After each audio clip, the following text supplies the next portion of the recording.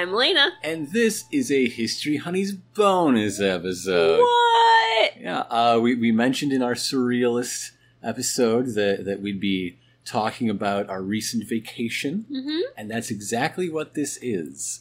Over a couple days in mid-May 2018, you and I visited the Cedar Point Amusement Park in Sandusky, Ohio. Yes. And the reason this relates to our History Honeys channel is because you did your Cedar Point episode. Yeah, back in February? March? No, February. Yeah, February. Yeah. So we talked all about the roughly 150-year history of this park. Mm-hmm. And in the end, I surprised you by saying that I've been planning a trip there. And so we went on that trip. Yes. And we saw the things, and now we're going to tell you about the things. Yes. So it'll be probably a little bit of history involved with this, but it's mostly a little travel. Just a little travelogue trip report. Yeah. Yeah. Yeah. So because we spent 2 days and we went all over the place and did some things twice, I think our thoughts will be more organized if we do things vaguely geographically. Yes. Rather than chronologically. Yes. But either way, we'll start at the same point. Both days, we showed up, tried to make it for rope drop at the very beginning of the day, and head straight back for their brand new ride, Steel Vengeance. Yeah. Let's see, how many records do they say this broke? A lot. 10. Apparently. They claim 10 world records on this buddy, including most airtime on any roller coaster. I believe it. So this is a hybrid coaster. It's an all-new steel track designed and built by Rocky Mountain Construction, built on a wood frame, much of which was the old Mean Streak coaster. Yes. That which was known for being mean. And reportedly was garbage. People did not like that coaster very much. It hurt a lot. And now it is the best ride in the world. It's so good. My gosh. It is a perfect ride. Absolutely. A lot of times there'll be roller coasters you go on and you're like, okay, I wasn't so fond of this, or this could have been better. But these parts were fantastic. It's only the best bits. Yeah. It's 2.5 minutes of overbank turns and stall inversions and the world's tallest, steepest drop on a hybrid coaster, of course. 74 miles an hour, and it feels like you never lose that speed for a second. No, you don't. It's absolutely relentless, and you're never not doing something, right? Yeah, it's just always going. It's one of those ones, too, when you're, standing in line, because the line, weaves through the coaster. Anytime they go past, it does not seem real. Because it is. They're going so fast, and they're moving in such a way that it seems like it's some type of, special effect. You're like, nope, that was it. Those are real people. That's going to be me in a little bit. The one point where you aren't being, thrown out of your seat or twisted in the air is... Ramp up? Well, I suppose, other than the lift hill, there is a flat part with a mid-course brake run, but I don't think they had it turned on. I don't think so. Or if it was so minimal that you did not feel anything happen. Yeah. Part of that is because they don't need it to maintain traffic right now, while only one train is running. Yeah. This ride had an unfortunate incident on the first day on park opening. Which was a couple weeks before we went. Yeah. One of the trains rammed another one in the station, so both of those are out for repair. Which means only one train to operate on, which means... Very low capacity. Very long lines. Yeah. Which is why it was our first priority. Get in at the break of dawn, practically. Yes. And it's a wonderful ride. It's so good. We had fun before we got on it, though. The first time? Yeah.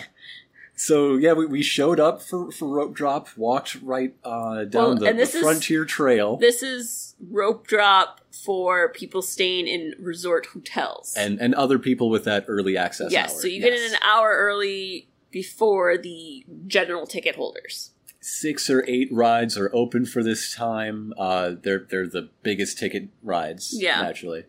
I mean, biggest name. It's all one ticket. Yeah. Yeah, but the first day we go back, and we were very surprised to see, like, the line wrapping down the pathway and stuff, and then we realized, oh wait, they're not letting anyone actually in the queue. Yeah. So we decided, and this was the right decision, it turned out in the end, we'll just do all our waiting now. This is why we're coming for 2 days. This is why we came at the early opening.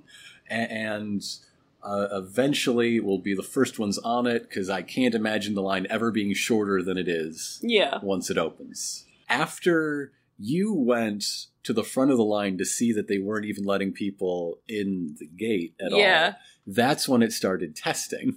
For the second time, apparently. Apparently they had been testing, they found something showed up wrong that they were fixing, and then they started testing again. And they did multiple tests, but the best one was when they had the water dummies in it, and someone didn't screw one of them closed. So, in order to test a roller coaster, they can't just send empty trains. They can, but they also do tests that simulate a full load. Yes, or weighted in certain areas, or depending on what they need to test. But yeah. And one of the ways they do this is person-shaped plastic tubs that they then fill with water. Yes. And they didn't put the tops on all of them. So after all of these weightless moments, you're just seeing, like, rooster tails of water shoot out. It was amazing. It was absolutely awesome to see. I was just like, ooh. Yeah, it definitely lightened the mood in the line. Yes. But, you know, once we could get in the queue, it actually moved very quickly. And that was okay. And it was worth it. I had, like, tears, like, being forced out of my eyes on this ride. So at the end, like, and I was not the only one. I saw so many other people doing it too, where at the end, when you're coming in the station, people are just, like, wiping away their tears. It's the kind of ride where, once they pull in the station and the restraints are released, everyone, instead of just, like, standing up and walking to the left, they're clapping, they're wiping tears from their eyes, they're just, like, turning to the person they sat with, they're like, did you see that? Like, yes, reaching to the person behind them, like, oh my god! It's so good. Yeah. Because they were only running one train at a time, you had a lot more time in the station, right? Like, waiting on deck. Yes. So one thing that was fun was the the lady, the employee. The ride attendant, I guess. Spending a lot of extra time on the safety spiel. Yes. Giving a lot of handy tips, making sure everybody is properly prepped and ready to go. You know, shirts, you have those hats down your shirts and your glasses in your pockets if you don't have a strap, and, like, but I thought it was very good, like, thing, because I feel like people were really, like, ready to get on it. Yeah. And it was helping at least make those turnovers as quick as they could be with only one train. Compared to other ones when you have someone, like, messing with trying to put something in their pocket or whatever as they're getting on, and you're just like, stop it. You had, like, all line to do that. Arguing with an attendant about, no, it's fine to have my phone. It is not fine to have your phone. Do not have your phone out. No. That's against the rules and common sense. Please don't do that. Yeah. Or like that one girl we saw that was, it was before she got in line, but she was trying to stuff a stuffed animal that she won in her jacket, and, like, basically had, like, a pregnancy bump going on, and this, like, poor, like, teenage line attendant is just like, come on, no. Like, you can't. I guess some overall stuff for our experience. Staff was all lovely. Yeah. Seemed to really enjoy being there, especially ride attendants on the big name, big draw rides. They were having so much elite. Fun. I don't know. Very clean park. Yeah, it was very clean. There was always people walking around cleaning stuff. I think the worst, like, there was one bathroom that I went in the entire time we were there that I was like, ooh, someone needs to get in here. And, like, just, do a little sweeping and stuff. But for the most part, it was very clean, very well taken care of. Rather empty. I mean, we did go on weekdays before Memorial Day. Yes. The one day was very empty. The other day there were a lot of school groups in connection to a science event they had going on. The downside of it being going then was that they weren't fully mobilized, weren't fully staffed. Yes, so a fair number of the snack stands weren't open. Yes, a number of the flat rides weren't open. The water rides were not going yet. Yeah, but we're going to talk about the things we did do and not dwell on the things we didn't. Yeah. Even though it would have been real nice to ride Max Air or Snake River Falls. Yeah. So that brings us to Maverick. Yeah. I love Maverick. Maverick was built in 2007. It's an Intamin double launch coaster. Yes. It is one of those ones that tells you not to wear earrings. Maverick is just as relentless as Steel Vengeance. It's another one where you're always doing something. There's so much hard swings left, swing right, bank here, and it weaves low a lot of the time inside a lot of rock work, so you're usually very surprised by what's coming. It reminds me a bit, landscaping around it. It reminds me of Thunder Mountain, Big Thunder Mountain in a way, with the rock and deserty supposed to be stuff, not quite as themed. Also, but certainly the same southwestern vibe they're going for. Yes. American Southwest. Yeah, it was fun. We went on it twice. I liked it a lot more. I enjoyed it the second time. The first time, it has a very odd harness system. It does. Where, I don't know what you would want to call that. Like the overhead straps. It's not really a vest. It's not really a vest. It's like this weird mix of an overhead one that comes down. Part of it's hard, and part of it is padded mesh type thing. I think you didn't have this problem because you're a bit taller. I've got a longer neck. You got a longer neck. But it was cutting into my neck a lot, and I did not realize I just need to have a hand here to keep this from going into my throat. And not that it would really hurt, it's fabric, but it was uncomfortable. Also, the first time they do a thing where it's actually two cars that they load at a time, but only one goes, and then the other one goes. Yeah. Two load up in the station, then one gets launched over the first hill, while the other stays at the bottom of the first hill until traffic is clear. Yes. So if you're in the first car that gets loaded, you will see the ride attendants do the thumbs up that it's time to go. And you can if you're steady yourself. Yeah, you're okay, this is going to happen. If you're the second car, they're going to just slowly move you up until you're out of eye view of the attendants, and you're just sitting there waiting. You have no idea when it's going to go. And when it's your time, there's no warning. Because again, it shoots you. There's not a lift hill, it just goes. Yeah. Which is so much fun. So the second time we made sure to get in the first car so we would know, because I really did not like the second car because of that. And I did not like looking over at you, seeing you worried about it either. I was much better on the second day. The first time I looked at you, though, and I saw you oh gosh, what are we doing? And I was you're supposed to be the, brave one. You were speaking of theming a minute ago. There were lighting and prop and sound effects in the dark tunnel for the second launch. Oh, yeah. That are apparently new for 2018. Oh. Yeah. I like the tunnels. The tunnel was very good. Especially that second launch through the tunnel was great. Yeah, yeah. Also, I really enjoy the second half of Maverick for how it opens up over the water. A lot of the rides, a lot of the really fun rides at Cedar Point take advantage of those lagoons that were dug out. If you listen to the actual history episode, you learn about the lagoons. They're well incorporated. Well, in addition to Cedar Point having the lagoons, because it is, this peninsula, the water, their coasters are just so pretty because you get so many things you get to look at. Yeah, a lot of the lift hills, Millennium Force and Steel Vengeance in particular, have great lakeside views of Sandusky Bay. Yes. I don't take advantage of them because I don't look at anything on lift hills, but I know it's there, and I like that. Yeah. I love roller coasters, but I'm a very, anxious roller coaster rider.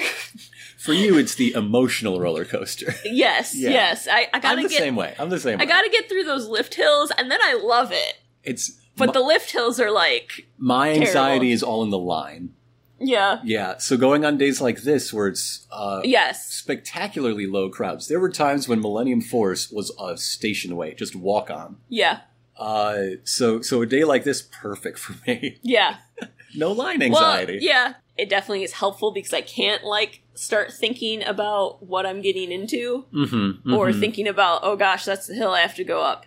Or what if it breaks down while I'm on the hill? Or Yeah. I'm just nope, I'm in it.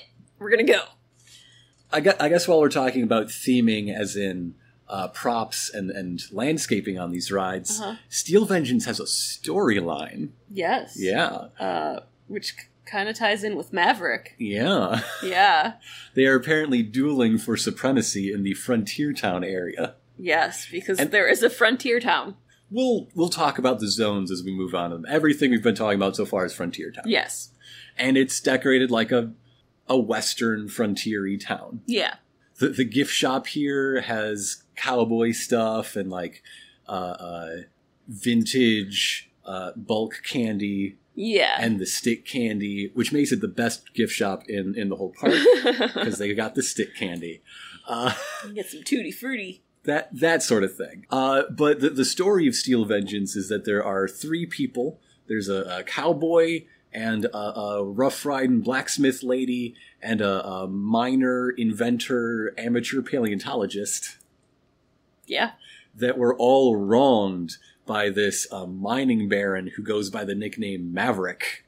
Yeah. And so they all rode out of town, and then they decided to ride back in and wreak steel vengeance. Oh. And each of the three trains is named after one of those characters. Mm-hmm. The one that is currently running is Digger. We rode on Digger. Yeah.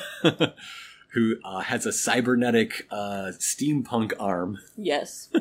But these characters, they have actual, images for, and they basically look like video game characters. Very much so, yes. Red Dead Redemption 3 featuring blackjack and chess. Yes. And a bunch of the other main roller coasters in the park also have characters. Yeah, there's this AR sort of territory control app that was designed for people to use while they wait in line. Mm-hmm. And so a lot of the most known roller coasters have their own character. Mm-hmm. So Maverick, of course, had yet another cowboy. Yes. You were trying to cast all of them in a production of Theme Park Jesus Christ Superstar. Yes. The problem you ran into is that many of them are warrior types. And so they're just soldiers. You're just casting them all as background ensemble soldiers. Or I was wanting to cast them all as Annis. Yeah. Because I was oh yeah, they got style.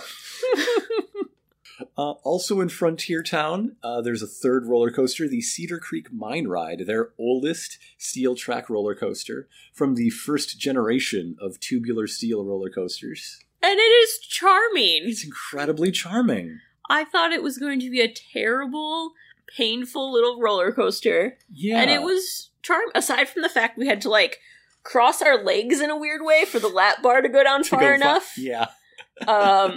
And shove our feet under the seat. It was charming.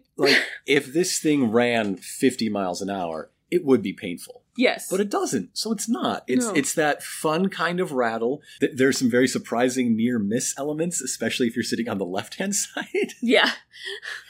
You expect that in something like Steel Vengeance that weaves through its own structure, but Cedar Creek Mine Ride is just this pleasant, rickety little mine train, and then whoo, what's that almost hit my noggin? I mean, it does do a little bit, not quite weaving, but it does a lot of circling around itself. Mm-hmm.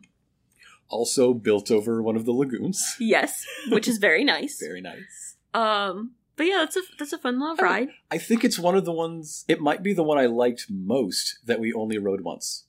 I mean, it's that or Magnum. There we go. I'm putting Cedar Creek Mine Ride on a level with Magnum.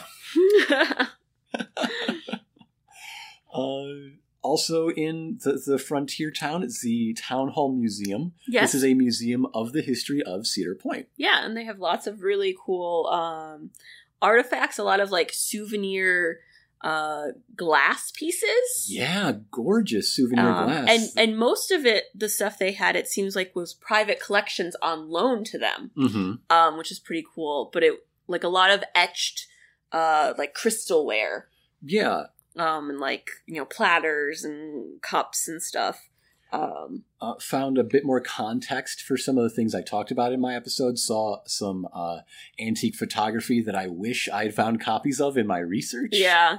A scale model of Steel Vengeance. A massive scale model of Steel Vengeance. It was like, it was like, what, 15 feet long? Probably. Yeah. There's also some smaller ones of Mean Streak, which, as we said, is under Steel Vengeance. And built on the grave of Mean Streak. There's also a lot of cool maps, kind of some, I think, promotional stuff and statues that used to sit in the parks and stuff. I really liked the selection of newspaper clippings they had. I did not know that Louis Armstrong is one of the acts that played the Coliseum. Yeah. I did like all the pictures you saw of like men in ties riding roller coasters. Yes. It's just so bizarre. A bunch of people that look like Apollo 13 extras. Yeah. Yeah. It's just so bizarre. And like, yeah, no, that was like what people wore out like regular. Like I know that. It's just so far from what it is nowadays. Because you're going for like comfort and things that have good pockets that you can like store stuff in. Showing off your favorite band. It was mostly like a lot of people showing off like their favorite park shirt. Yeah, a lot of people like repping their favorite ride on their t-shirt. Yeah, or like other parks they have visited or yeah. But no, the museum was fun. That is where we learned. It's the 40th anniversary of Gemini. Yep. So should be the last. Happy 40th birthday, Gemini. Also in Frontier Town, we rode the antique cars. Yes, one of them. One of the one that is called Antique Cars. This is one of those rides where you're in like a two-stroke engine car. It's like a lawnmower driving this antique-looking car with one pedal. And there's a little raised steel rail. Yeah. So it's very Tomorrowland Speedway. Right. For the Disney fans out there, think Autopia. But 100 times better. It's somehow not miserable. It's honestly a much more pleasant bit of greenery than they have in the Magic Kingdom. It also doesn't just smell like gasoline and exhaust. There's shade. It's pleasant. It's better in every way. Yeah. We were doing an Uber driver role play. We have fun here. Yeah. I still never gave you the 5-star review. You were getting a little too forward. Well, I can't afford to feed my cat, so now that's your fault. It's okay. It's okay. You must. The cat will just eat you when you die. But that's a ride that both of us have like a nostalgic connection to. Because nearly everything we rode on this trip was something I was on for the first time. Yes. Not this, however. Yeah. And that's the thing I remember riding with my dad when I was like 5. One of the few rides he actually enjoyed going on. So my parents were not ride people. My dad just put up with them. So, moving from Frontier Town, you hang a left, or I guess it'd be a right if you're facing south. You're going to hit the Frontier Trail. Yes. That's the next zone we're going to talk about, and this is more lavishly themed, I guess. Yeah. You got more of the frontierish places. This looks more like the frontier days of the Midwest. Yes. The theming also comes from some of the water rides that were not open over there that are supposed to be like sawmills and older things. And then it keeps moving where you have some of the stuff they had open was they have a glass blowing area. with live demos. You can even get glassblowing lessons from that guy. Yes. Which we didn't do, but it's cool. You can buy stuff that they've made there, along with stuff Gorgeous pieces, too. Yeah, and it's a really cool building it's in, because the building's made out of, like, glass bottles that have been, like, cemented together to create the walls. It's really cool. Just green glass Coke bottles and mortar. That's all it is. The whole Frontier Trail area is actually really cool, because, like, so many of the buildings are, like, wood structures or this, like, glass stuff.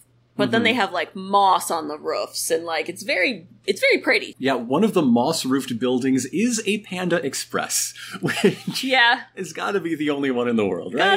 Gotta be the only moss-covered Panda Express. But yeah, there's also a candle shop that unfortunately was not open. But we found some pictures of some of the wild candles they have in this place, and I wish it were open we went.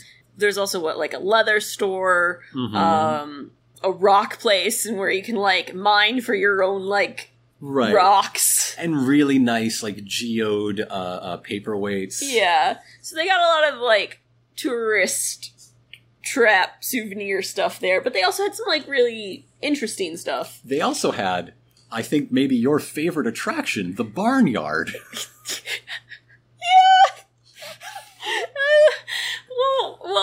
I initially needed to go because everything was advertising Curtis, the miniature cow. And I was like, I need to meet Curtis.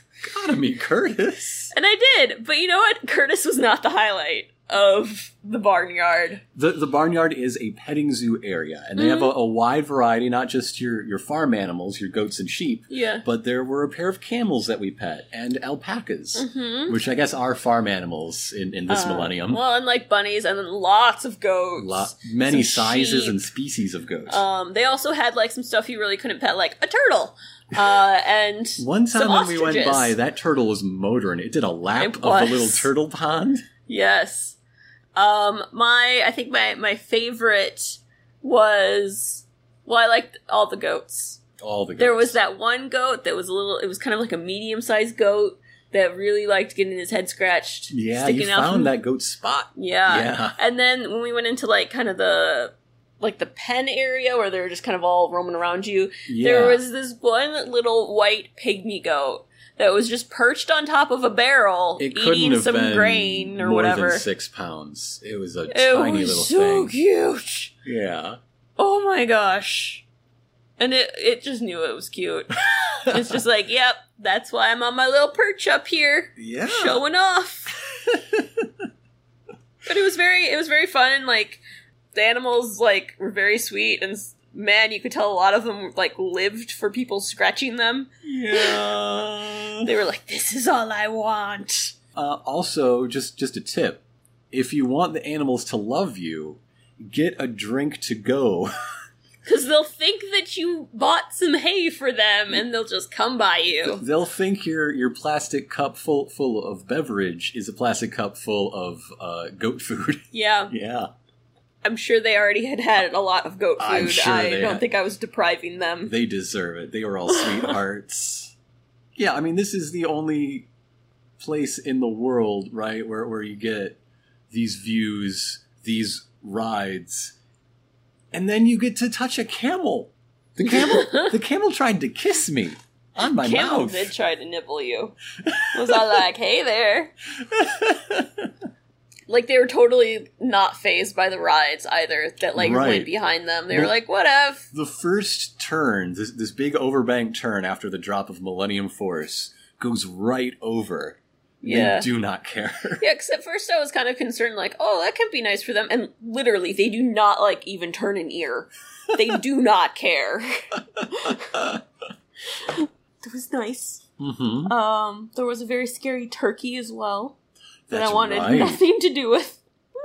Those turkeys, man, they will mess you up. You give them a chance. They were just like free roaming turkeys too. I was like, what? I don't think this is okay. What if it just keeps free walking away? Across the way from there, they have pony rides. We did not do pony rides. No. They're there. I have no interest in a pony ride. But once you come out of the Frontier Trail, you are on the Millennium Midway, which is this is the only area where we rode everything that is there. So I guess let's start with Millennium Force. Yeah. Now, this is a ride that was the last thing I rode at Cedar Point the last time I was there, when I was 17. The first roller coaster to go over 300 feet, thereby making it the world's first Giga coaster. The first one with a cable lift, which is good because if it went at regular chain lift speed, you'd be on that hill forever. There's just so much hill. It's so much hill. It's so much hill. I really had to talk myself into that hill, even though I've done it before. Yeah. 94 miles an hour, etc., etc. It's an incredible ride. It's another perfect ride. It's one of those ones that does what it does so well, which is speed. It's invigorating. You feel like you never lose a bit of those 93 miles an hour, 94. Do not. It's insane. That first overbank turn that goes over the barnyard, you just feel exhilarated. You feel powerful. Yeah. Well, remember those guys in front of us that started air punching? Yes. As it was going? through the tunnels. Yeah. I put a hand in the air. Because I don't let go. Ever. No. But I let go. On the second time. On the second time after I knew it was okay to let go. This is also one of the ones where the ride attendants were having a blast. Oh yeah. So a train pulls in, you get in, you're left to buckle your seatbelt, put down your own lap bar, and then attendants come in, one from the front, one from the back to make sure you did it right. Yes, make sure on each you're side. in there real tight. Yeah. So they meet in the middle. When they meet, double high five. Yes, with every a time. jump. With a jump. Yeah. And I know they usually do some type of thing like that so that way the main operator can see that they're done and all that. But they do it with such energy and excitement that I'm like, that is your own addition. Yeah, that's not required.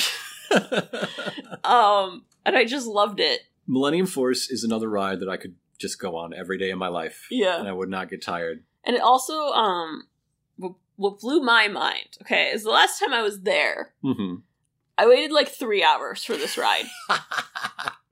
It was walk up, maximum 20 minutes. Basically, yeah. That's when it was really heavy on our second day. One day we walked 20 minutes. One day we walked by and it was a 5-minute wait. I was I waited 3 hours. Hence, it was the last thing I did at Cedar Point on that trip. Next one, another one of your favorites. Yeah? Let's talk about Iron Dragon. Oh, I love Iron Dragon. Iron Dragon was built in the late 80s. It is the oldest surviving coaster of its kind. It is a suspended roller coaster from Aero Development, Aerodynamics. Not sure which name they had in the 80s. It doesn't matter.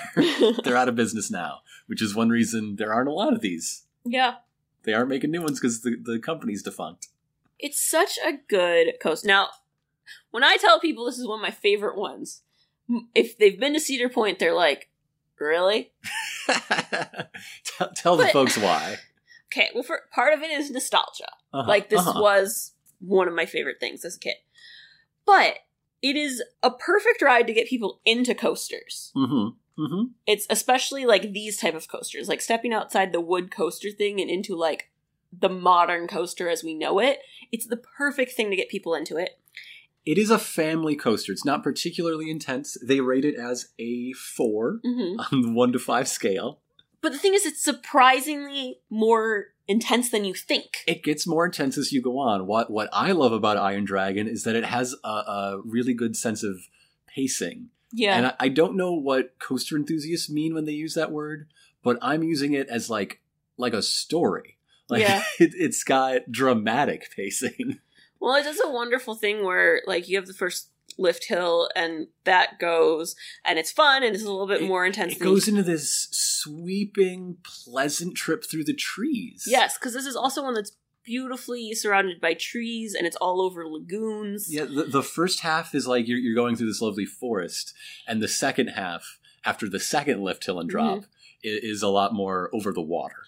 When I was a kid, I remember that I think they used to do fog through it too. They did do fog. Which they were not doing, which also made it like really fun. Mm-hmm. But yeah, that second lift hill gets you into the turns and the turns and the turns. The intense portions. Yes. The higher G's, the faster banks. Yeah. And it's still just so enjoyable. It's just fun. Mm-hmm.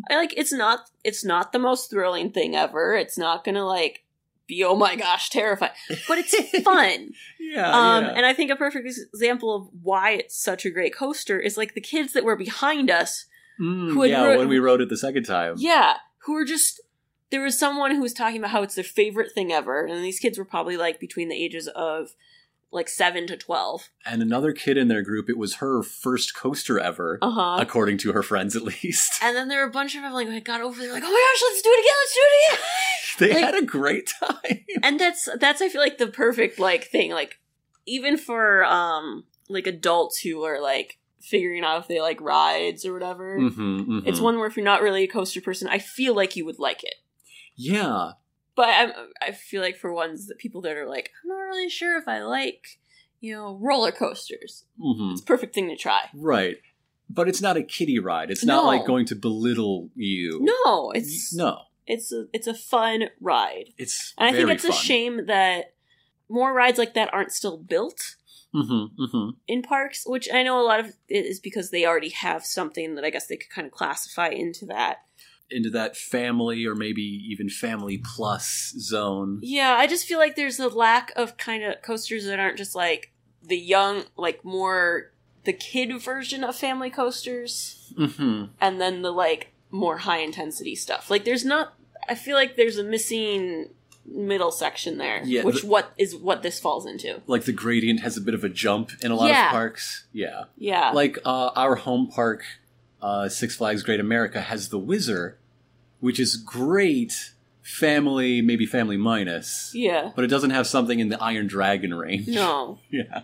Yeah. So I love this. Yeah. But it's one that we were talking about, like, how we'd be very surprised if they got rid of it, because there's another ride basically on top of it. Yeah. So it would be very hard for them to tear it down. It's tucked into the woods between two coasters we're going to talk about later, Rougarou and Top Thrill Dragster.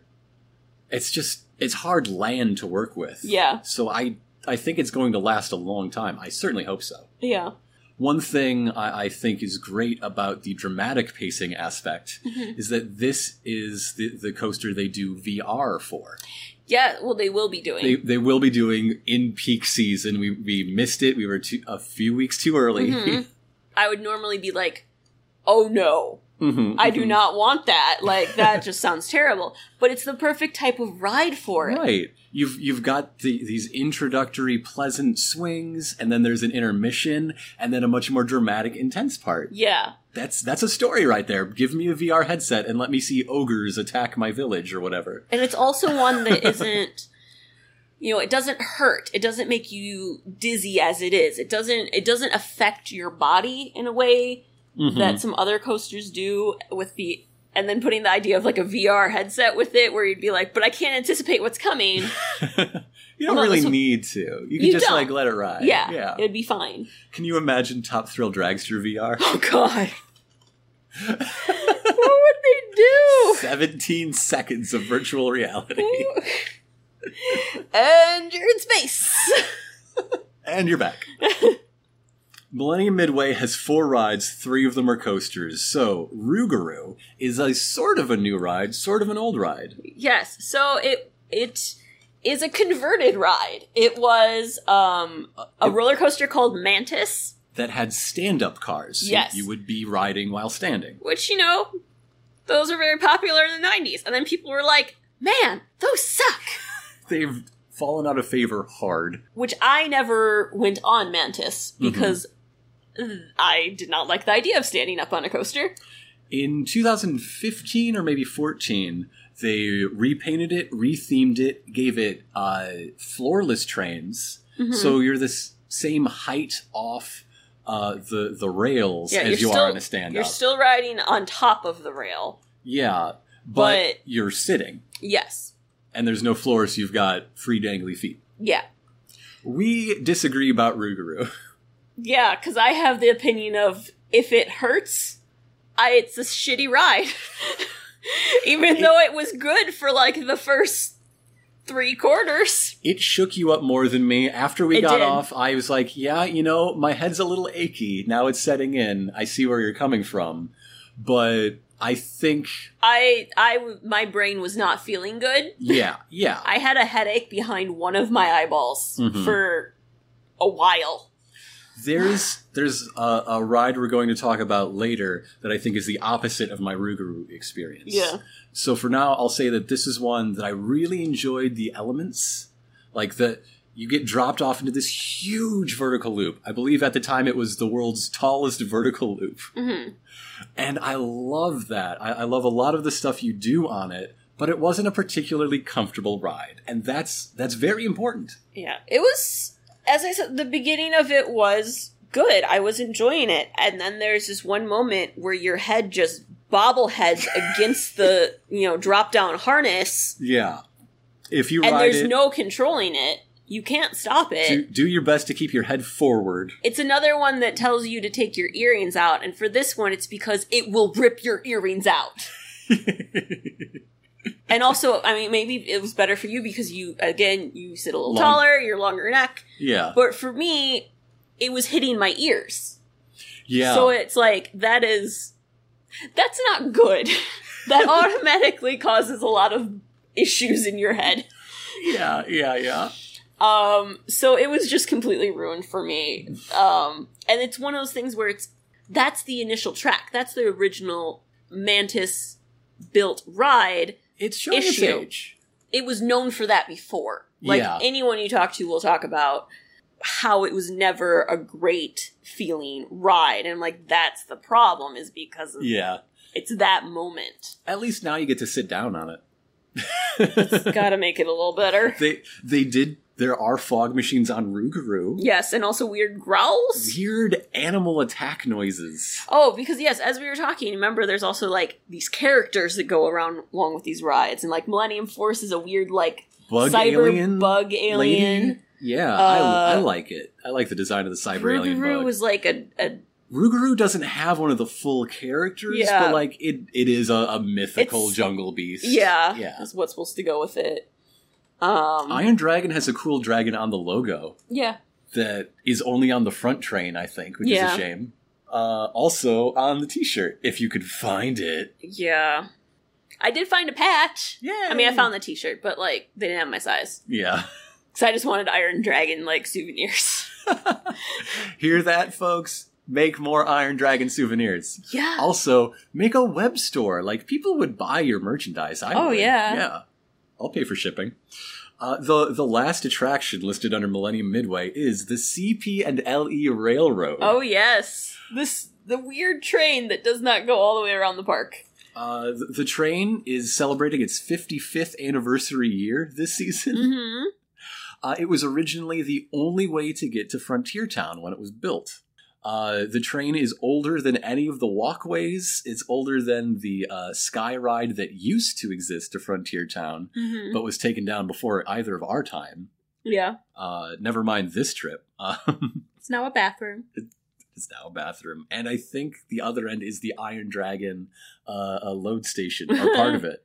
Oh, yesteryear. But yeah, this is an actual working coal-firing steam train. Yes. That runs from the middle of the park to the back. Yes. It's very odd to me, because usually, like, a train encircles the whole park or something. Traditionally. This does not. No. I mean, it's nice. Like, I enjoy riding a nice train at a park. Mm-hmm. It's kind of odd, though, because it's, like, split in half, and, like, the one side you ride on... From Millennium to Frontier Town, from front to back. It's just seen like, I mean, it does run along, like, the lake. So you got the lake on the one side, but then you're like, okay, here's the back of sheds and support beams for coasters and some rocks. okay. So, like, that's it. Like, if they would have a tour guide talking during it, they could totally sell it. They have the equipment. They could sell this. And then once you're in the back, getting back to the front, going from Frontier Town forward, there's all these, like, animatronic skeletons. Yes! In Frontier Town-ish buildings. They're fantastic. It's really funny. Yeah. It just doesn't go. It's dozens and dozens of animatronic skeletons in various scenes. On the way back, you also go over some lagoons. You kind of interact with the Cedar Creek Mine Ride. Yeah. It's just very bizarre to me how it's, like, two completely different train experiences. Yes. One where it's really nothing more than a people mover because there's nothing going on, nothing to look at. And one where it's just so goofy, you have to love it. Yeah. It's very bizarre. Mm-hmm. But I like the train. Yeah. I mean, the train's cool. They also, they have a full-time person that, like, is kind of like a historian and, like, takes care of the trains and, like, conditions them, keeps them running. And all of their engines came from work sites originally. Yeah. Like, they came from mines. They came from logging camps. Like, these are antique engines. Yeah. They need somebody to give them some care. So it's pretty cool. Yeah.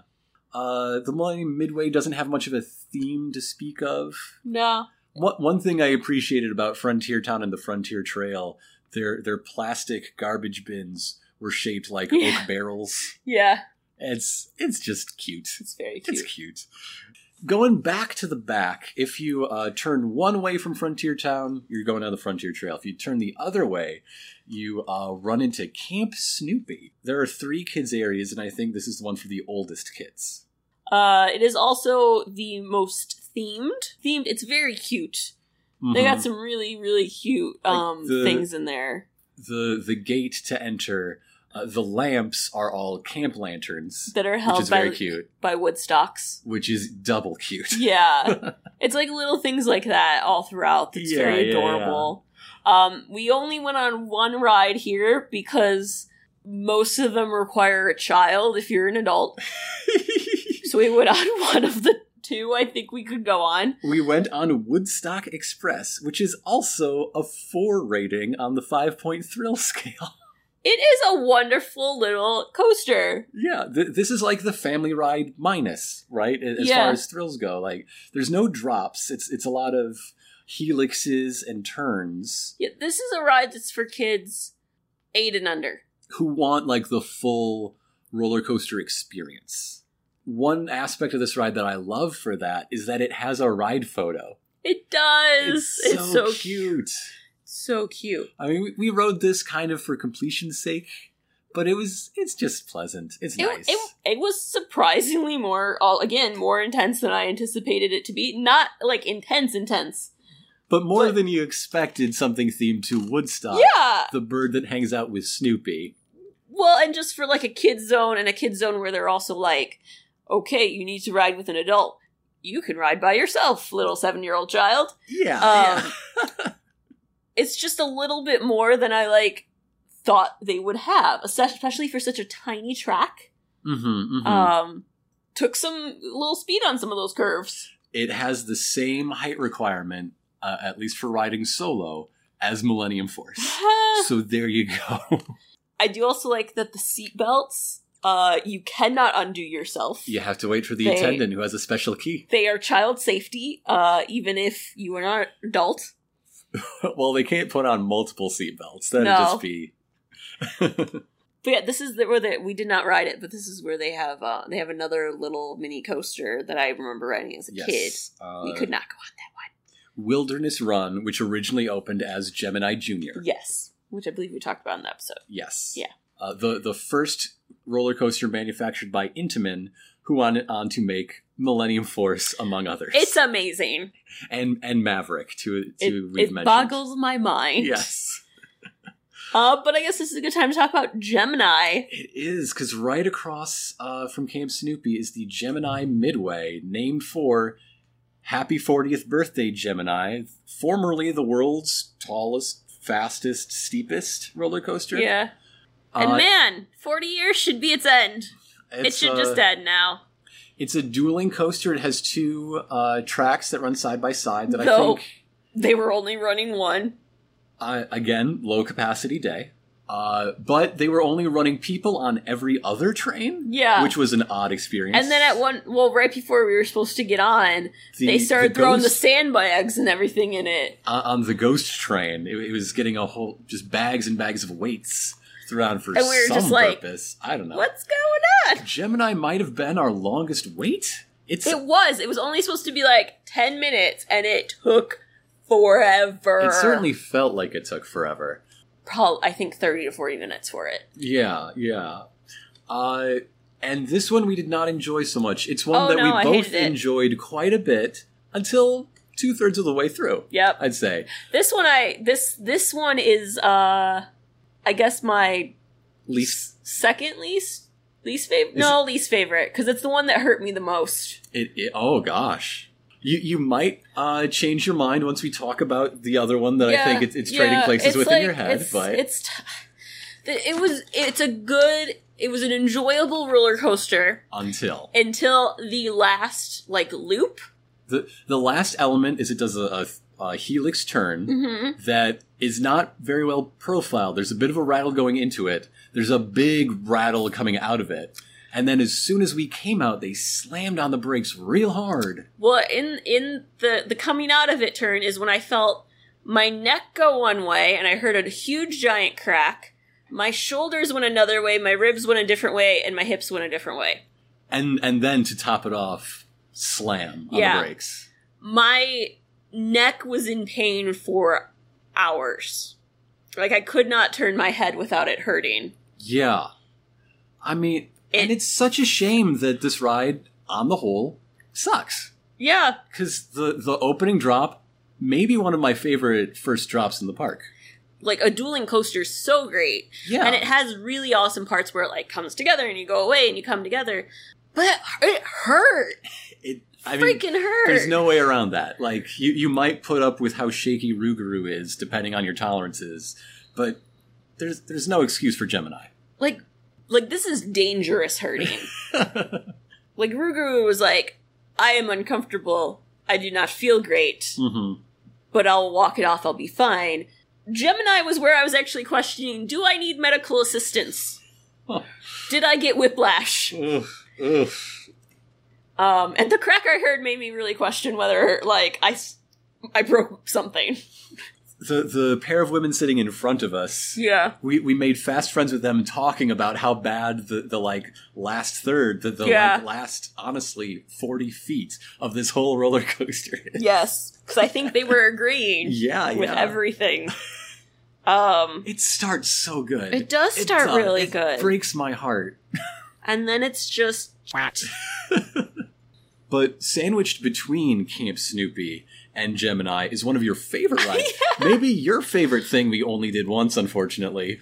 Pipe Scream. I love Pipe Scream. It is such a wonderful ride. Pipe Scream is a ride that they classify as a coaster, but I don't think counts. It's more of a carnival I would call it a flat ride, yes. You sit in a car that is shaped like a giant skateboard. Yeah. That begins spinning as the whole thing goes up and down a half pipe. Except it's there's a hump in the middle of a half pipe. Yeah. Yeah. It is wonderful. It is so fun. Yeah.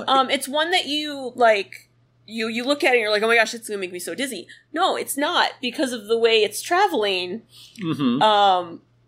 One of the rides that wasn't open was Max Air, which is a tourney ride that moves in a certain way. A spinning frisbee pendulum ride. Yes. That, when I was telling you about it from riding before, I was like, it's amazing you don't get dizzy. And it's because of how it moves. And this has, the same movement. But just a bit less so. Yes. And instead of being strapped in and dangling your feet, you're sitting in a skateboard-shaped car. Yeah. But it turns at the right speed that as you're spinning, but it's I'm looking over here. Now I'm looking over here. Yeah. And now we're going this way. And part of what makes it, I guess, thrilling is this half pipe structure, because you go up it and sometimes you're like, oh my gosh, are we going to stop? Yeah. You get all the way to the end of that rail. You get some fun, gentle airtime and a different perspective on Camp Snoopy. It's just a very fun attraction. Yeah, Pipe Scream, 2 thumbs up. Yeah. It gets a 4 on the thrill scale. Yeah. I'd say it's a low 4. I don't know. It's because everything is a 5 that is like... Yeah, it's a weird scale where like 1, 2, 3, and 4 make sense, but once you look at a 5, you think, this scale has to go to at least 7. There's no way that all these 5s are the same category. Because 5 is its own, like, needs its own breakdown of what stuff is. Yeah. But yeah, it's good. I like it. Yeah. You want to talk about Magnum XL 200? Oh, yeah. The world's first hypercoaster, which is to say the first coaster to go over 200 feet. Yeah. This is a strange one because it's not only in like the park. An eighth of it is? Yeah. It's most of the ride's length is out over the neighboring Cedar Point Shores water park and along the opposite shore that Millennium Force is along. Yeah. So you can't see much of it. You don't get many views of it from the park, and you don't get many park views from it. Yeah. I enjoyed it. I liked it more than you did. I thought it was the opposite of Gemini in that it got better the longer it went down. The longer it went on. No, that's very true. Its best parts were its end parts. Yes. Yes. This is a coaster with a lot of airtime hills, and they really build in a way that pops you up. Yes. Like, something about how they design those, it really just gives you a kick in the seat to go over those hills. It is quite a gigantic lift hill, which I did not like so much, but... It's 200 feet. Yeah. Biggest in the world at the time it was built. But it's just, it's a fun coaster. And there are 3 tunnels. Yes. I love when they put tunnels on coasters. Oh, third tunnel's the best. Third tunnel, my favorite part. Loved it. Yeah. Yeah, it's just good. It's not like the best, oh my gosh, everything from a coaster, but it's good. What I couldn't tell while going through the tunnels at speed is if they had, like, lights to look like a star tunnel, or if there were just, like, holes in them and that was the sunlight. I don't know. Oh, but they did have, like, a star tunnel effect either way, right? I don't really remember, actually. Okay. The last tunnel, why it was so good is because it had a little, like, dip bump thing. Which the thing is, though, is when you're on it, it seems like it's so much bigger than what it is. And when you actually do see what it was, you're like, that was it? Yeah. It was just a little whoop, not like, whoa. But because it's a blind dip in a tunnel, you really feel it. Yeah. Yeah, it's a good one. The only downside of that one was that they were painting something through the water park. So the entire lift hill just smelled like terrible toxic paint. And they must have finished by now because the water park is open. Yeah. I believe starting this weekend that we're recording. Yeah. Power Tower is one that I was happy to ride because one of my most formative Cedar Point memories as a child is not from going, but from being 10 years old, which was the season the Power Tower opened. Yeah. And they slathered the airwaves with Power Tower ads. They promoted Power Tower so much. So Power Tower is a drop/launch tower. It is unique in that if you get in one line, you go up the green side, which slowly raises you up 240 feet and then drops you in free fall. Yeah. We went on the red side, which shoots you up 240 feet, and then you get a pleasant, gentle bounce down to the ground. It has 4 of these things. 2 of each. Yep. I remember those commercials too. It's very high too, compared to a lot of these towers. Another way to get great views. Allegedly, you can see Canada if you're on the right side of the tower. Yeah. I really enjoy it because it doesn't seem like it's going to just fall over. Like the one at Six Flags. That's just one tower that is the ricketiest thing ever. Any single tower. Which is usually what you come across and you're like, oh gosh, this isn't safe. Why am I doing this? This seems very sturdy. And also because it goes higher, it's much, I guess, wider and bulkier. I don't know why, but for some reason, green side, like free fall side, was much more popular than launch side. Yeah. I mean, I think it's just kind of that, like, it's the typical one to do, and it's the, okay, we're up, and it's that scare of the drop. But really, I think the shoot up was scarier. Because you really did not know when it was going to happen at all. Yeah. And then you get such a wonderful view, though, to enjoy it afterwards. At first, it's like, oh no! And then, oh no, this is actually nice. I can, look at everything. I can see down the midway. This is lovely. And I'm not freaking out about it dropping me now. Yeah. I can just look. We didn't ride this the first time until our last few hours. Yeah. So we were making strategic time management decisions, so we only did the one. Yeah. I guess leave something on the plate for next time. We've done drop towers. It's like, okay. And yeah, that's why we came to that decision. Like, we've done free fall a lot of times. Yeah. We've done free fall a lot today. That's what that's what the first drop on a roller coaster is free fall. Also, right next door is a ride that I thought would come out as your absolute bottom, the Corkscrew. Maybe it is. Corkscrew. I'm so torn between which one I hate more. Opened in 1976. If you ever forget that, just wonder, why are the train cars painted red, white, and blue? Yeah. 1976. It was the first roller coaster to have 3 inversions. It was just a few weeks off of being the first to ever have a vertical loop. And that's basically all it has. It's also the ride that everyone will tell you, don't go on. But you wanted to go on it. It really, that's one that really shows its age. I gave this one the worst ride thing when I was there because I was like, nothing about it is good. Nothing. It's terrible. Every single second of it is bad. The first loop, like I understand, it is the first loop ever designed. I get it, but it's not particularly exciting or exhilarating. The corkscrews are very tight and uncomfortable, much like the cars. You end up very dizzy at the end of it. And everything kind of hurts. And after you're done with that double corkscrew, you just come into the station. I hope you had fun. It's just a coaster. And the only thing that made riding it somewhat enjoyable was going up the lift hill and that freaking seagull that's just sitting there like, you made this mistake. Yes. I'm going to stand right here on the coaster because everyone knows this is corkscrew and it's crap. If the raven reminds you of lost love, the seagull reminds you of future neck pain. Corkscrew, not great. I mean, I wrote it for historical significance, and you know what? You can get that from a book.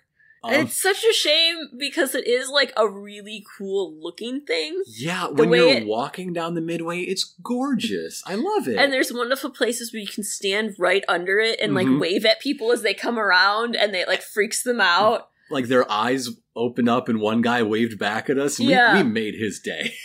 But it's terrible. It's not fun to be on. It's so much fun to be near. It really is. It's just, just, do I go with the one that's, like, just bad? Or do I go with the one that, like, pain?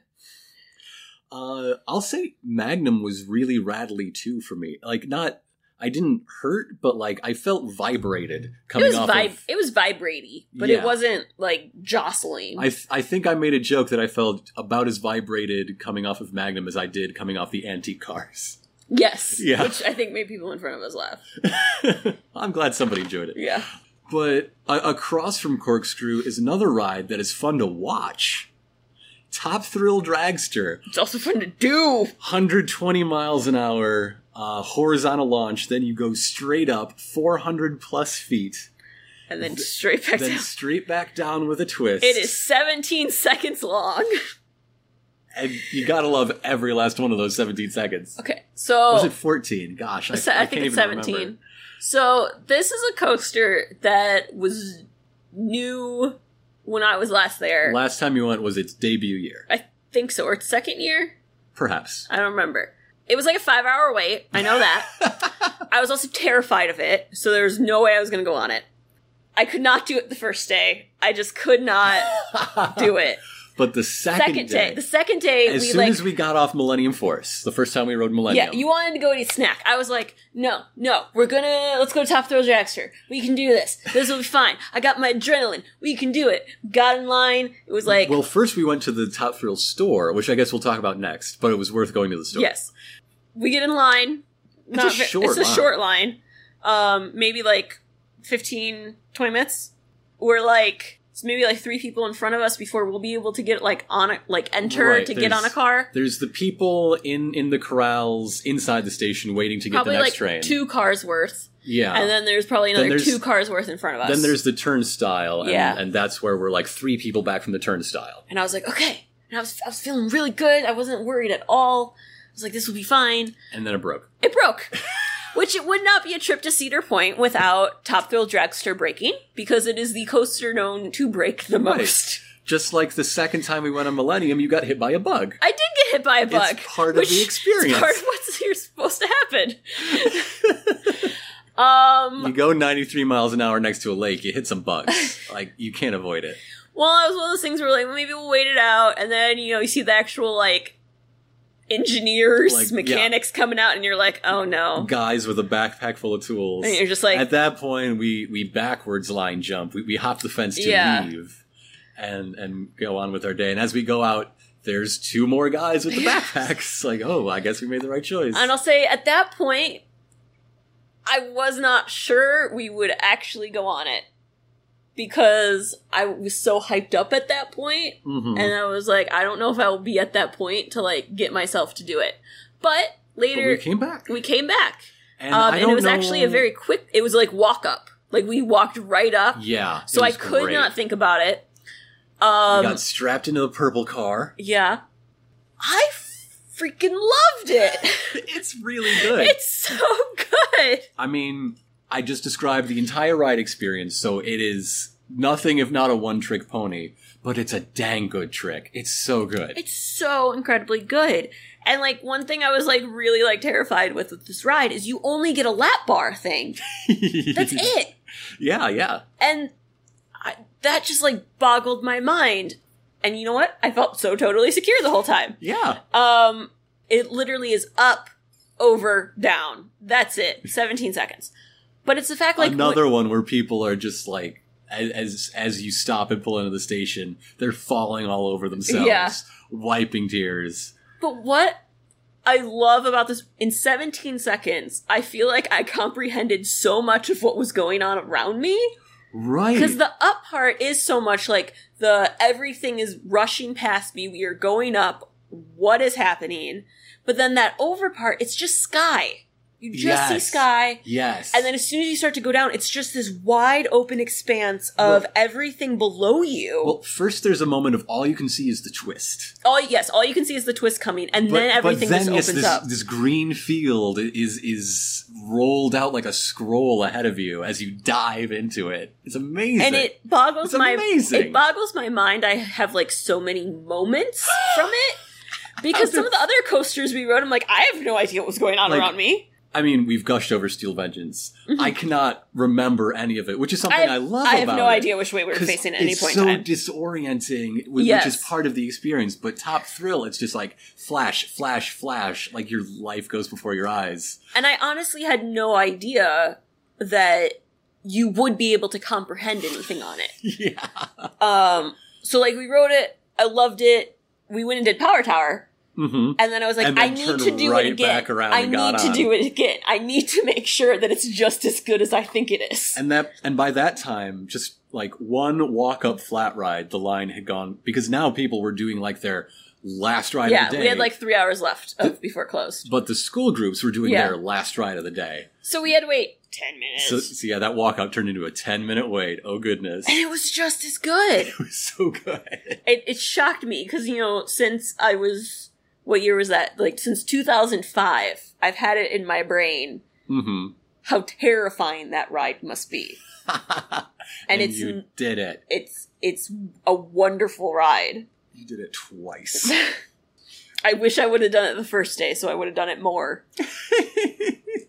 Well, also, on Gemini Midway, we did Super Himalaya, a flat ride. Yes. This is something that you'll Is this recognized from your county fair or anywhere else with amusements. Yeah, it just goes in a circle really fast. Yeah, it's fun. But it didn't go backwards. Sometimes those go backwards. Not here. That disappointed me, because usually it goes forward and it goes backwards. It did not. Yeah, not to be confused with Matterhorn, which is essentially the same ride, but with free swinging pendular cars. I don't think I've ever been on one of those before. Really? I don't think so, and I very much enjoyed it. And Matterhorn is one we also did, which Yes. is nearby, but technically in the main Midway section. We're jumping around a little bit. Oh no. One thing about Gemini Midway, not a lot of snacks. There was nothing there. When we went. Because again, some of the stalls weren't open, and they're like I also portables, yeah. Cart snack stalls. They were in storage. Yeah, I feel like which that... we saw, we'll talk about later. I feel like that side is very much operated by the portable ones. And yeah, there was nothing. It was very odd. So the next area we're going to talk about is the Lakeside Midway. Now, looking at our guide map, we only rode 3 things here, but we spent a whole lot of time here. Yes. Because one of them we went on 4 times. Yes, we did. Yes, we did. It was great. It was great. So the Lakeside Midway, again, one of the prettiest parts of the park. Yes. It's along the lake and it's along the beach. The beach side, which is lovely. And everything here is painted with its own sort of, I guess, lakeside color palette. Like Wicked Twister, very pretty shades. The giant wheel, their Ferris wheel, is just really very charming pretty. looking. To mention 2 things we didn't ride. Yeah. Sorry, Wicked Twister fans and Checklist fans. We skipped 1 roller coaster on this trip. I've been on it before. It's fine. Let's see. We rode the Dodgem. The bumper cars? The bumper cars. We did the Tiki Twirl, which is essentially an egg scrambler setup, but on a tilt. Yeah. That one, I did it made me kind of dizzy. Because the floor was like different color blue boards. And so when you're being scrambled, you just see like shades of blue spinning around you, and it's just made me kind of dizzy. It's disorienting. Yeah. Yeah. But the headline attraction, Gatekeeper.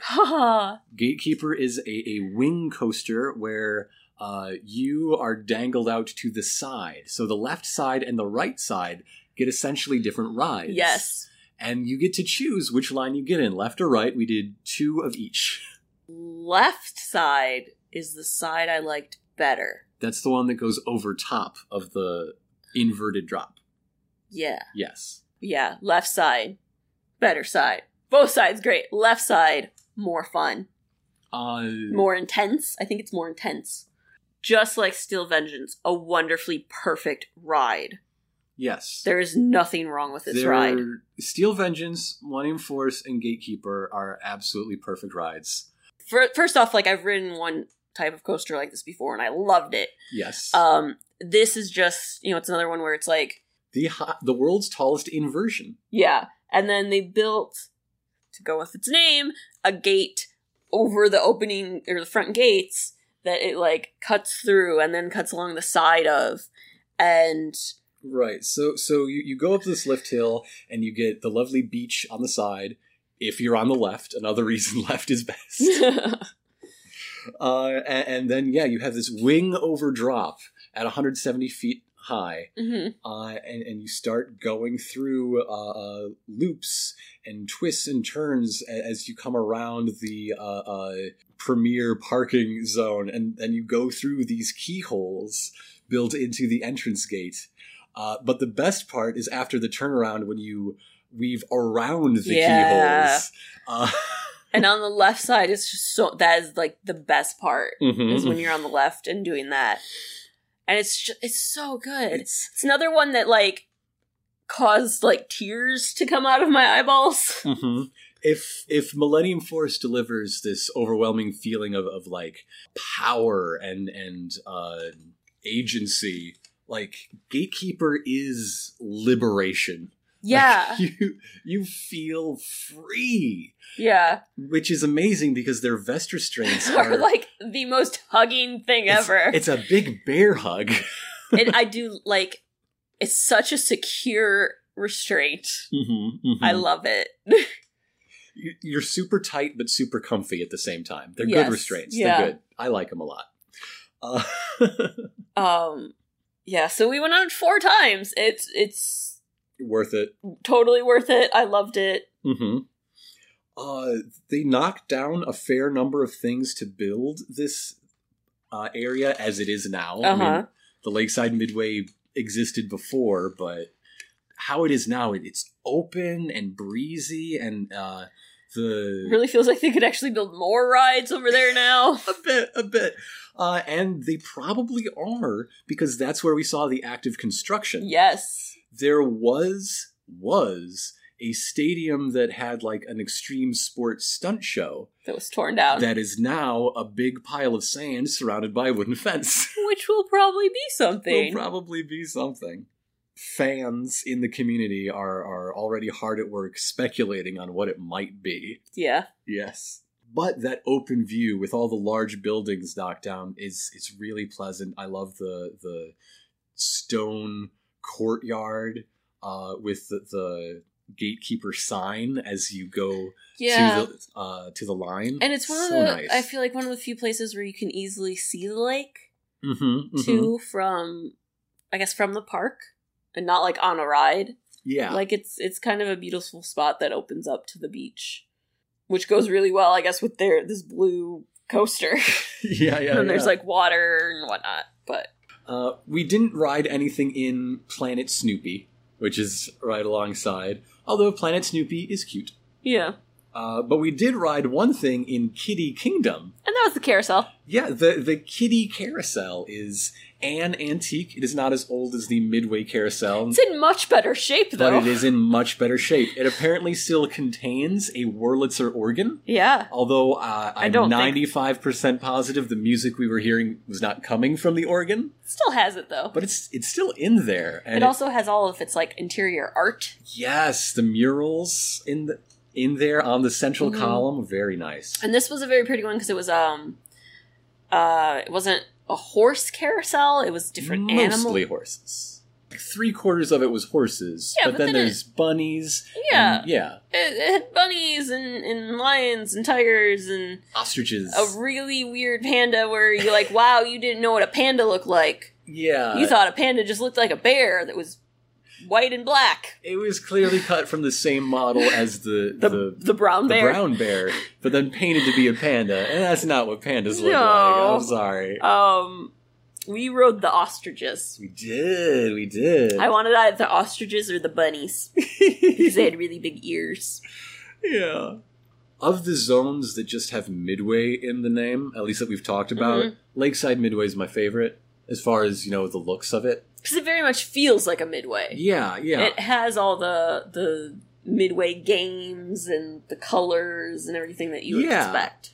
Because we weren't there late enough, because the park wasn't open late enough for it to get dark. Yeah. I can't really say firsthand what any of these areas looks like with their lights on. Yeah. I bet the Gemini Midway is gorgeous, because we saw a lot of nice lights that weren't on, because it was 3 p.m. Like, come on.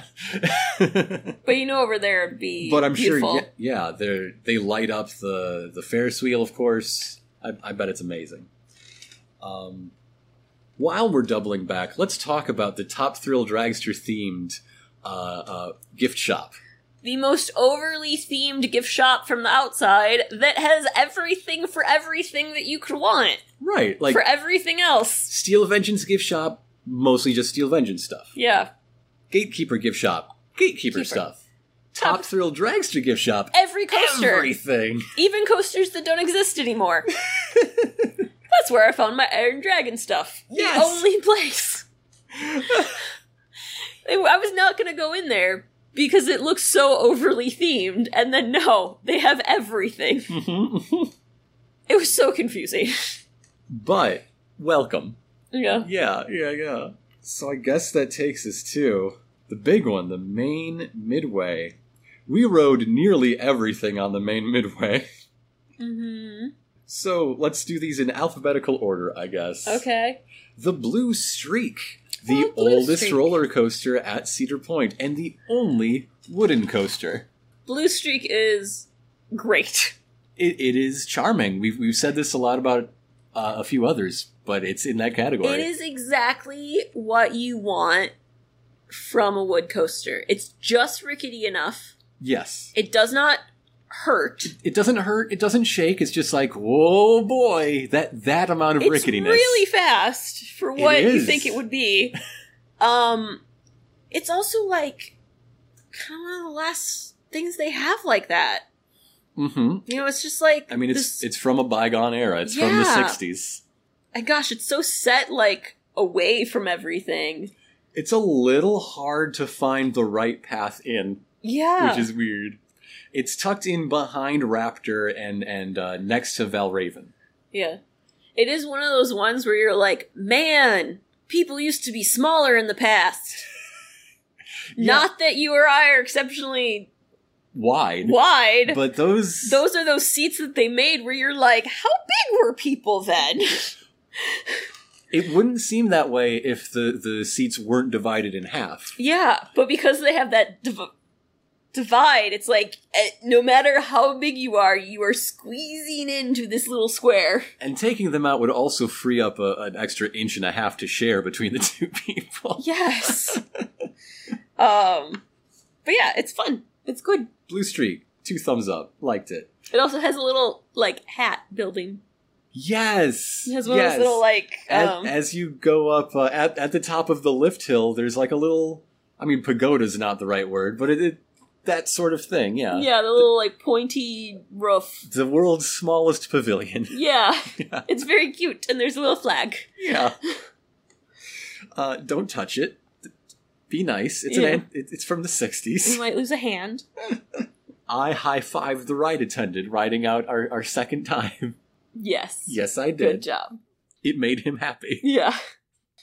Continuing in our alphabetical order journey through the main midway, the Cadillac cars. Oh, yeah. This is The other cars. This is the other one. There used to be 3, but they lost one to make Yeah. space for Valraven. They lost the ones that were, like, more 50s cars. Yeah, It's like 60s, like, cool cars. the Cadillac cars have the same or nearly the same bodies as the antique cars in Frontier Town. Yes. But these run under a 4-leaf clover track. So Yeah. you're just turning left to one degree or another. It is very weird, though, that, like, there are points where you drive right next to another car. that does happen, yes. But I like the other course better. But this one, you get to go under the bridge and as well as through. Yes. So that's nice. And yeah, the points where it's 2-way because of that. It's nice. It was... It has a fast lane line. I was always tickled by these very simple rides and attractions that still have the fast lane program where you pay an extra fee and you're able to cut get lines. into the express, you know. And it's like, do you really need that? Really? I mean, I guess Really? in summer, maybe. But Maybe. oof. Who's planning their day around the Cadillac cars? I want to meet them. They sound fun. I mean, remember during the extra hour we did the second day, we saw someone riding on those. I was like, I love it. They're using their early entry to ride some Cadillac cars. You do you, man. That is... Live your life. You're cool. Yeah. Cedar Downs Racing Derby, the second Yes. of the carousels we have to talk about. I love this. Yeah. It's so good. It's so iconic. It's It so so unlike, doesn't exist anywhere, I feel like. and it's like nothing else. Like Yeah. a carousel, there's a central pillar in every carousel, right? Yeah. No, not here. Not here. Just the floor. It's just a big old floor, and you spin in a circle at 15 miles an hour, Yes. which is just enough that you really do have to hold on. And you kind of like tilt into the middle because you're like, whoa! Yeah, the floor is slightly banked. Yeah. Yeah. And the whole time, yeah, they're like racing horses, and the whole time there's like this audio playing of like a race announcer, like Yes. so and so's ahead, and this is happening, and so and so's taking the lead, and And it's great! It is also full of birds' nests. Oh my gosh, there's so many birds' nests in that place. So many adorable birds. I just love it. It is rated a 3 for its thrills. It makes me sad that there's not more of them, that people aren't making them. Mm-hmm. Because it's so fun. Cedar Downs Racing Derby is a lot of fun. We talked about the Matterhorn earlier, so that brings us to the Midway Carousel. This one's a story. This is the like one of the first rides as you enter. It is right at the front. It is the oldest ride in the park, and Yes. the one that has been here the longest.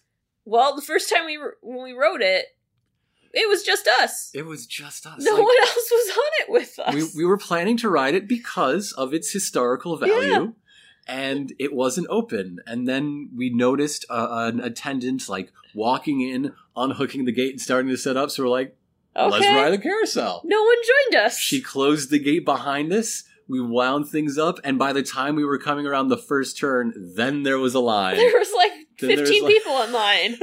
But like we just had our solo carousel ride. Watching an empty carousel, and I'm like, I'm sorry. It's not me. I'm sorry. This carousel it's very it has a lot of it's bare is what yeah, it is. they've taken down, I assume, for like preservation, all the art, all the murals that are inside, some of the stuff from outside. It's just very bare, and it looks nicer with its lights on. Second night we left later than the first, so they were starting to turn lights on. Yeah, it's just for being like. Usually when it's like the oldest carousel, and this is kind of like the main, like especially in a main like area. I mean, it's the first thing you see as you walk in. It's, I feel like, kept in such a state of like, look at it. Mm-hmm. And I was like, wow, this is kind of sad. It's not much to look at, but it's fun. It's nice. Yeah. It's nice. It's just, I mean, like, and the horses you ride on, like, those are very nice and they're kept up. Yes. It's just a lot of the extra stuff that makes a carousel very pretty. It didn't have. Raptor. If it weren't for Gatekeeper, I think Raptor is the first roller coaster you see. Yes. Yeah. Raptor is a dangly feet coaster. An inverted roller coaster from B&M. Very much the type of coasters that were very popular in the 90s, but early then 2000s. Every park had one, and you don't really need one anymore. It's a victim of their own success. Yeah, and it's like it's very much like I'm like, they don't make these anymore.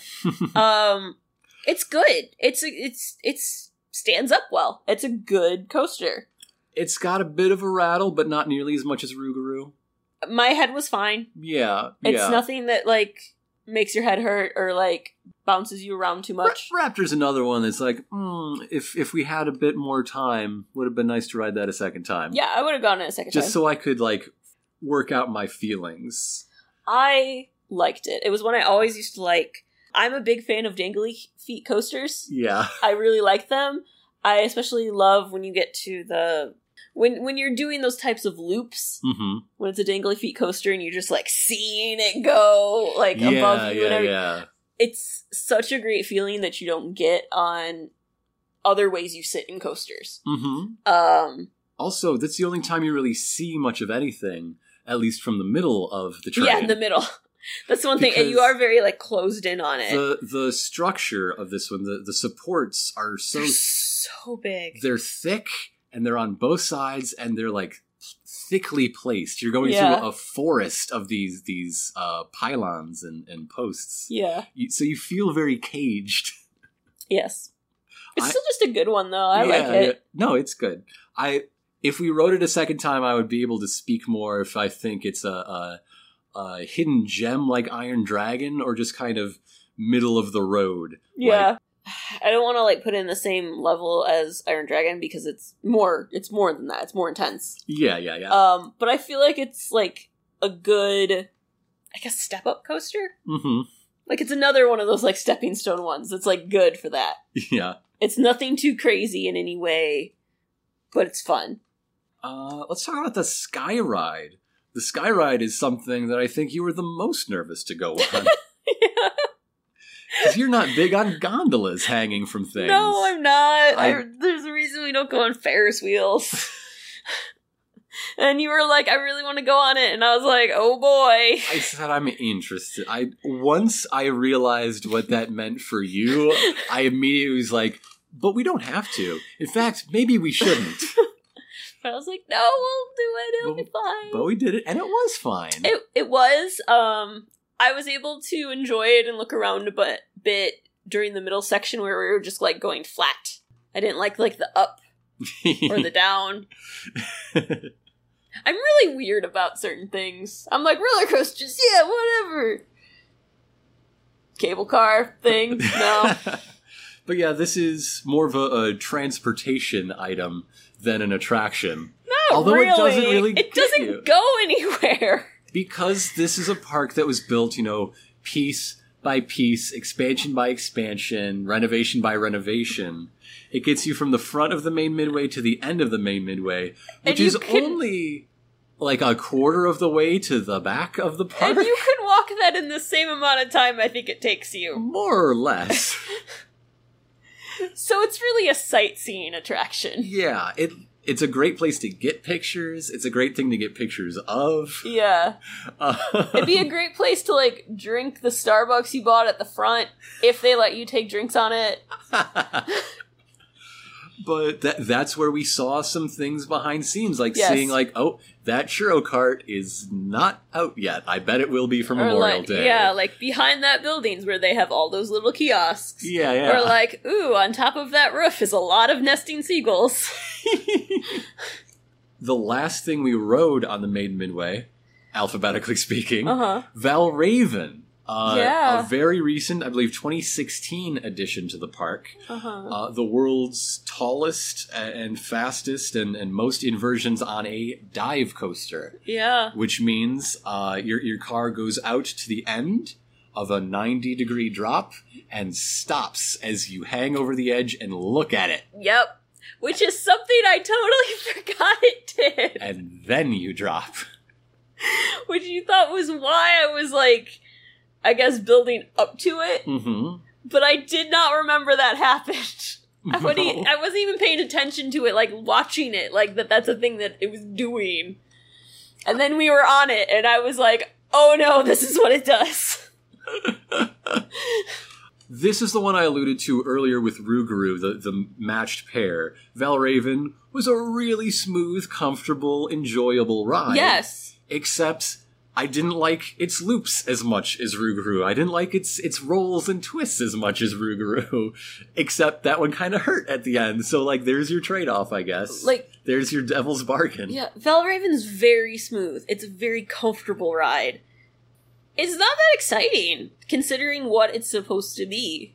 The best part is before you go over the edge, because that wonderful little you loop come around. up the hill and you do a basically a hairpin turn before you come down the drop, which means you get this sweeping panoramic view of the entire park from over 200 feet above it.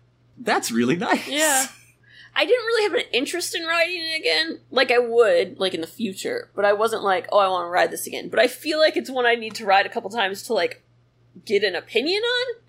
Yeah. Like, I think Raptor and Valravn, besides being next-door neighbors, are neighbors in my mind. Yeah. Because, like, I like them both, but I would need more rides to, like, really say anything substantive about either of them. Yeah. Yeah. Theming on a lot of these is interesting. Like, Steel Vengeance has the story, right? But I think the theme, in as much as the theme is the thing that sets the mood, is just that so much of the queue is in the infield and then in the structure. Yeah. So you're always getting, like, incomplete glimpses and hearing it rush by. It is also, like, the only ride that we actually had to wait for in a queue. That's true. Valravn, though, has this... Oh god, they're medieval, like Game Nordic, of Thrones. Yeah, very Game of Thrones-esque style to it. There's a big throne out front. Mm-hmm. It was like over-themed. It was too much. Yeah. Especially for what the ride ended up being. Mm-hmm. It was like, this is just too much. Tone it down, guys. Yeah. I did enjoy going through and being able to guess pretty closely when each roller coaster opened based on the design of the station house. Yeah, the station. Which season of Power Rangers would have a meeting in this building? And that's how you can tell Raptor and Millennium Force apart. Raptor is very early. They're still in Angel Grove. Those neon colors. Well, Millennium Force is such a It's very turn of the millennium. 1998 to 2000. Yes. It's those 3 years. Mm-hmm. Because then you realize how much and we dropped that pretty quickly. Yeah, that's an aesthetic that just dropped off the face of the earth real fast. Yeah. I think the Matrix had a hand in it, and I think 9/11 had a hand in it. Oh, yeah. Our idea of what the future would look like, those two things. And we stopped. Yeah. Hey, folks, this is a history podcast. The computer font in Gemini? Uh-huh. Yeah. And the colors that they use. The Magnum Pavilion. Oh, gosh. But, of course, but the best theme has to be Top Thrill Dragster, right? It's just so incredibly themed. Mm-hmm. And I love, what I love is how, leading up to this trip and talking about everything, how you would, rip into the fact that they have, grandstands by it. And you're like, I can't understand. I only could understand it in the concept of people, waiting for their friends to finish. We would have probably gone and sat there had we had more time. Yeah, because it's just fun to watch. The thing is if you are by that thing, you stop and you stare at it go. Yes.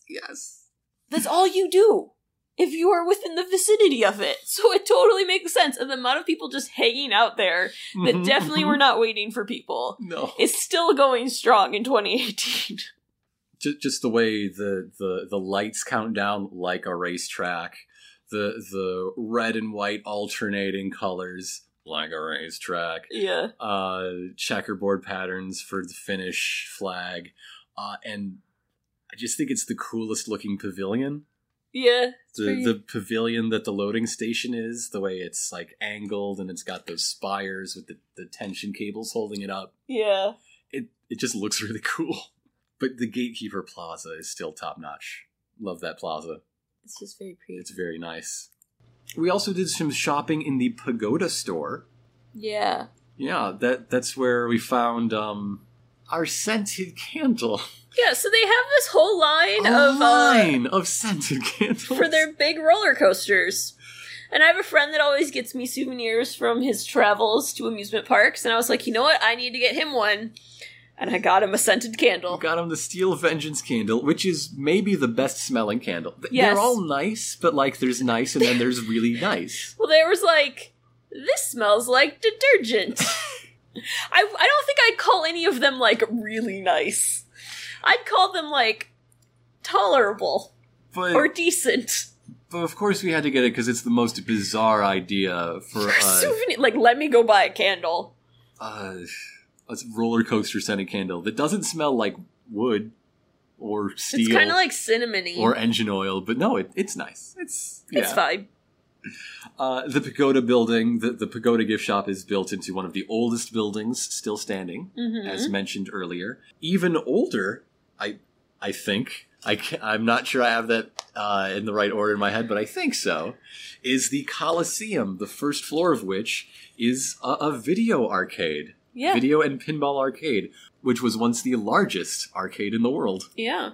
We took advantage one afternoon with about $5 worth of quarters. All the change we brought for the toll roads. Some of it went into machines. Yeah, played some Crazy Taxi, played some Fast and the Furious drive game. I was 0.04 of a second off of winning Race Wars. Yeah. Oh. I tried to play Whack-A-Mole. It ate my quarter. Yeah, you tried to play a really old pinball machine. I really wanted to play that one because it had Davy Crockett and an astronaut on it. It was called Pioneer or something? And it ate my quarter. But I did play the wizard one. Yes. That was, I think, right next to it. That was, it was called Abracadabra, and it had some wizards. That was one I played. That was very fun. It was very old. It's one of the ones that has like the manual ticker and everything. An actual wheel spinning with numbers on it to count your score. That was great. I also did the sexiness rater. You did the sex test. The sex test. That's what it was called. Sex test. It was one of those old machines where you just like grip the handle and the light goes up and it like tells you something. And it was like, cute, lovable, sexy, hot, super stuff. Hot. Yeah. But it was like all these like hot stuff. I got hot stuff. But it was like these little pictures of like 1950s children like holding hands or like looking at each other. Yeah. It was so bizarre. I think the picture for hot stuff was like one person introducing their girlfriend to another guy. Yeah. I'm not sure what that means. It was really bizarre. But that's how you got rated. What I did love was like so much of the old stuff was, just a quarter. So it was like, I'm going to do this just to do it. Yeah, I played this antique shooting game where there was like a cast molded gun and a bunch of like Viet Cong soldiers and like Hueys coming in on wires. Yeah. And I would say it's maybe 3/4 broken because I only got one of the targets to register being hit. it was kind of broken. But it was fun. I also played some old Pac-Man. We played some skee-ball. Pac-Man was hard because you were having, like, sunlight glare. Yeah, it was like... And that kills a game of Pac-Man. The screen was really dark, and then there was too much light, and it was very hard to see. You had the same thing with that Star Wars game you played. Yeah, it was the Star Wars arcade cabinet. It was hard to see the TIE fighters. Yeah. Like, it's a shame that so much of the stuff in there kind of seems to be broken. But I love that they just have so much old stuff. It's stuff that's been like, well, it's still working, so we're just going to keep it around. And just slowly move the older stuff to the back. Yeah. I think the most fun I had at least, was that boxing game we played two-player. We had to box each other. Where you had like two joysticks, and the way you move them like translates to different kinds of punching and blocking. Yeah, that was good. Oh, and you did that the skateboarder one. Oh, that was rough. You had to stand on a skateboard and move it around. It did not like to move, especially if I wanted to turn left. Oh. I think that might have been part like my fault, but and you played Batman Whack-A-Mole. I played Batman Whack-A-Mole, which is a thing that is real and exists. Yeah. Yeah. There's just bizarre stuff in there, and I love it. It's a hodgepodge for sure in there. We went by the Grand Pavilion. There's nothing to do in it unless you're a certain group, and I think they do some trainings in there, which is not us. Yeah. But the oldest building in the park. But we also saw the oldest building on the peninsula. The lighthouse. The lighthouse. We took a midday walk to go down the beach and check out the lighthouse at Lighthouse Point. Yeah. As a connoisseur of Great Lakes lighthouses, what did you think of the lighthouse? It was a very pretty lighthouse. Yeah. Very well kept. I think it's weird that they've built, because it's in like the kind of like the cabin camping RV area. Yes. It's weird that they've built like cabins between it and the lake. Well, I don't think they light it up anymore. Yeah. It is very pretty. My favorite types of lighthouses are ones though that are out in the water. So like, it's not my favorite type, but it's very pretty. It's a very pretty lighthouse. Yeah. I wish you could go in it. I love that it is one of those buildings just made of really big rocks stacked on each other. Yeah. Yeah. That's a cool kind of building. What'd you think of the beach? The beach would be nice if it was warmer. We touched it. We touched the water. We touched it. I've talked about how I love that Cedar Point is surrounded by water and you get to see it so much.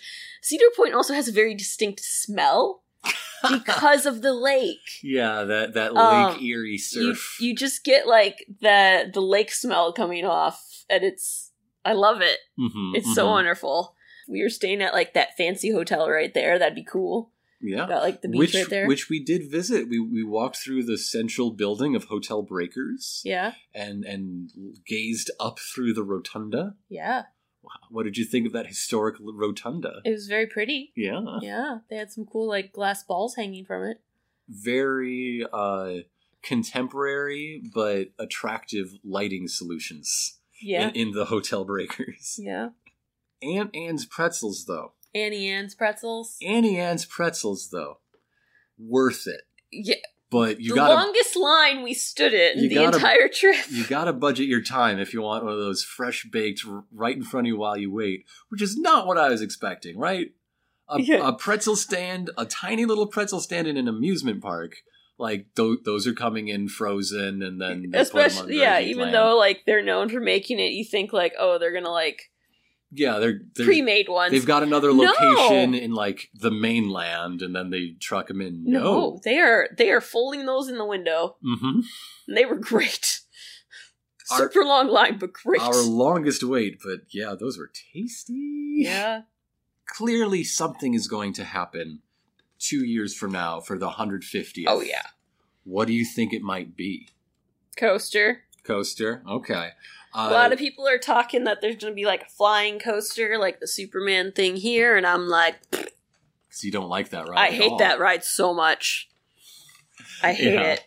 So I hope it's not that. I hope it's something good. I love that every rumor for what they might be adding for the 2020 season just comes down to a cross-section between what I, the person making this rumor, recognize as a thing they don't have and a thing I like. Yeah.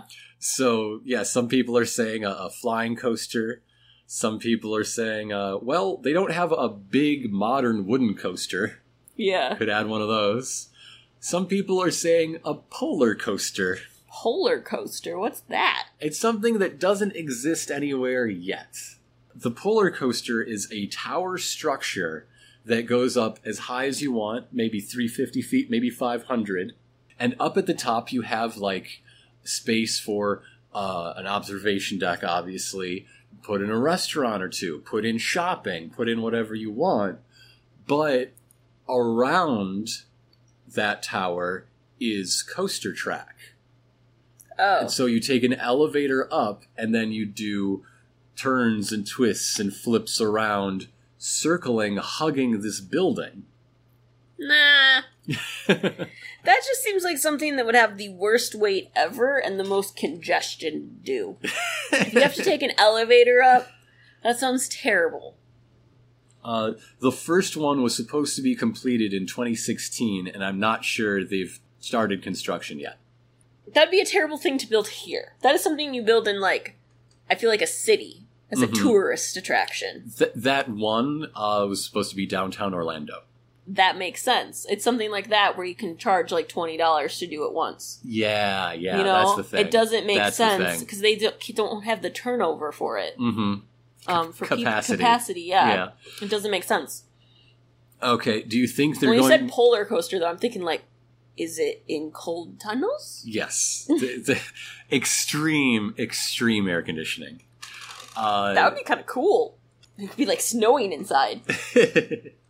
What do you think is going to go where that stadium used to be? That's a good question. I mean, it can't be something, like, too wide. Yeah, it's not a lot of footprint. Yeah. But they can move some things around there, because, like... Well, it makes me wonder if the only thing permanent, like, bolted to the ground in that zone, I think, is Wicked Twister. The Ferris wheel has moved before. The flat rides have moved from other places before. I guess here's what I wonder. Even Wicked Twister could move. If they are going to use that space to move something else from another part of the park to open up more space for a ride in 2 years. Yeah. Such as over in the back, in kind of the frontier townish area, they have one of those, like, bungee-ish towers. Yeah. If they move that, it would open up more space to this property that's behind Millennium Force that's kind of trapped in. Right. The island that used to have the animal show and now has dinosaurs alive. Yes. Yes. That would be, like, if I was in charge of something, I'd be like, okay, we're going to move this here because it opens up land. Yeah. And now we have a place to build a thing. And that island is the most unused square footage in the park. Yeah. Yeah. So I feel like that's what the land will be used for, is to move something so they can build the next big thing. You could put a handsome, compact wooden coaster in that zone. Put some, like, crazy other thing there that, like, wraps around stuff and leaves. Yeah. It interact with the pretzelish bit of Millennium Force. Mm-hmm. Yeah. Which is so good. Oh my gosh. When you take the second tunnel back across, oh my gosh, I love it. Love that ride.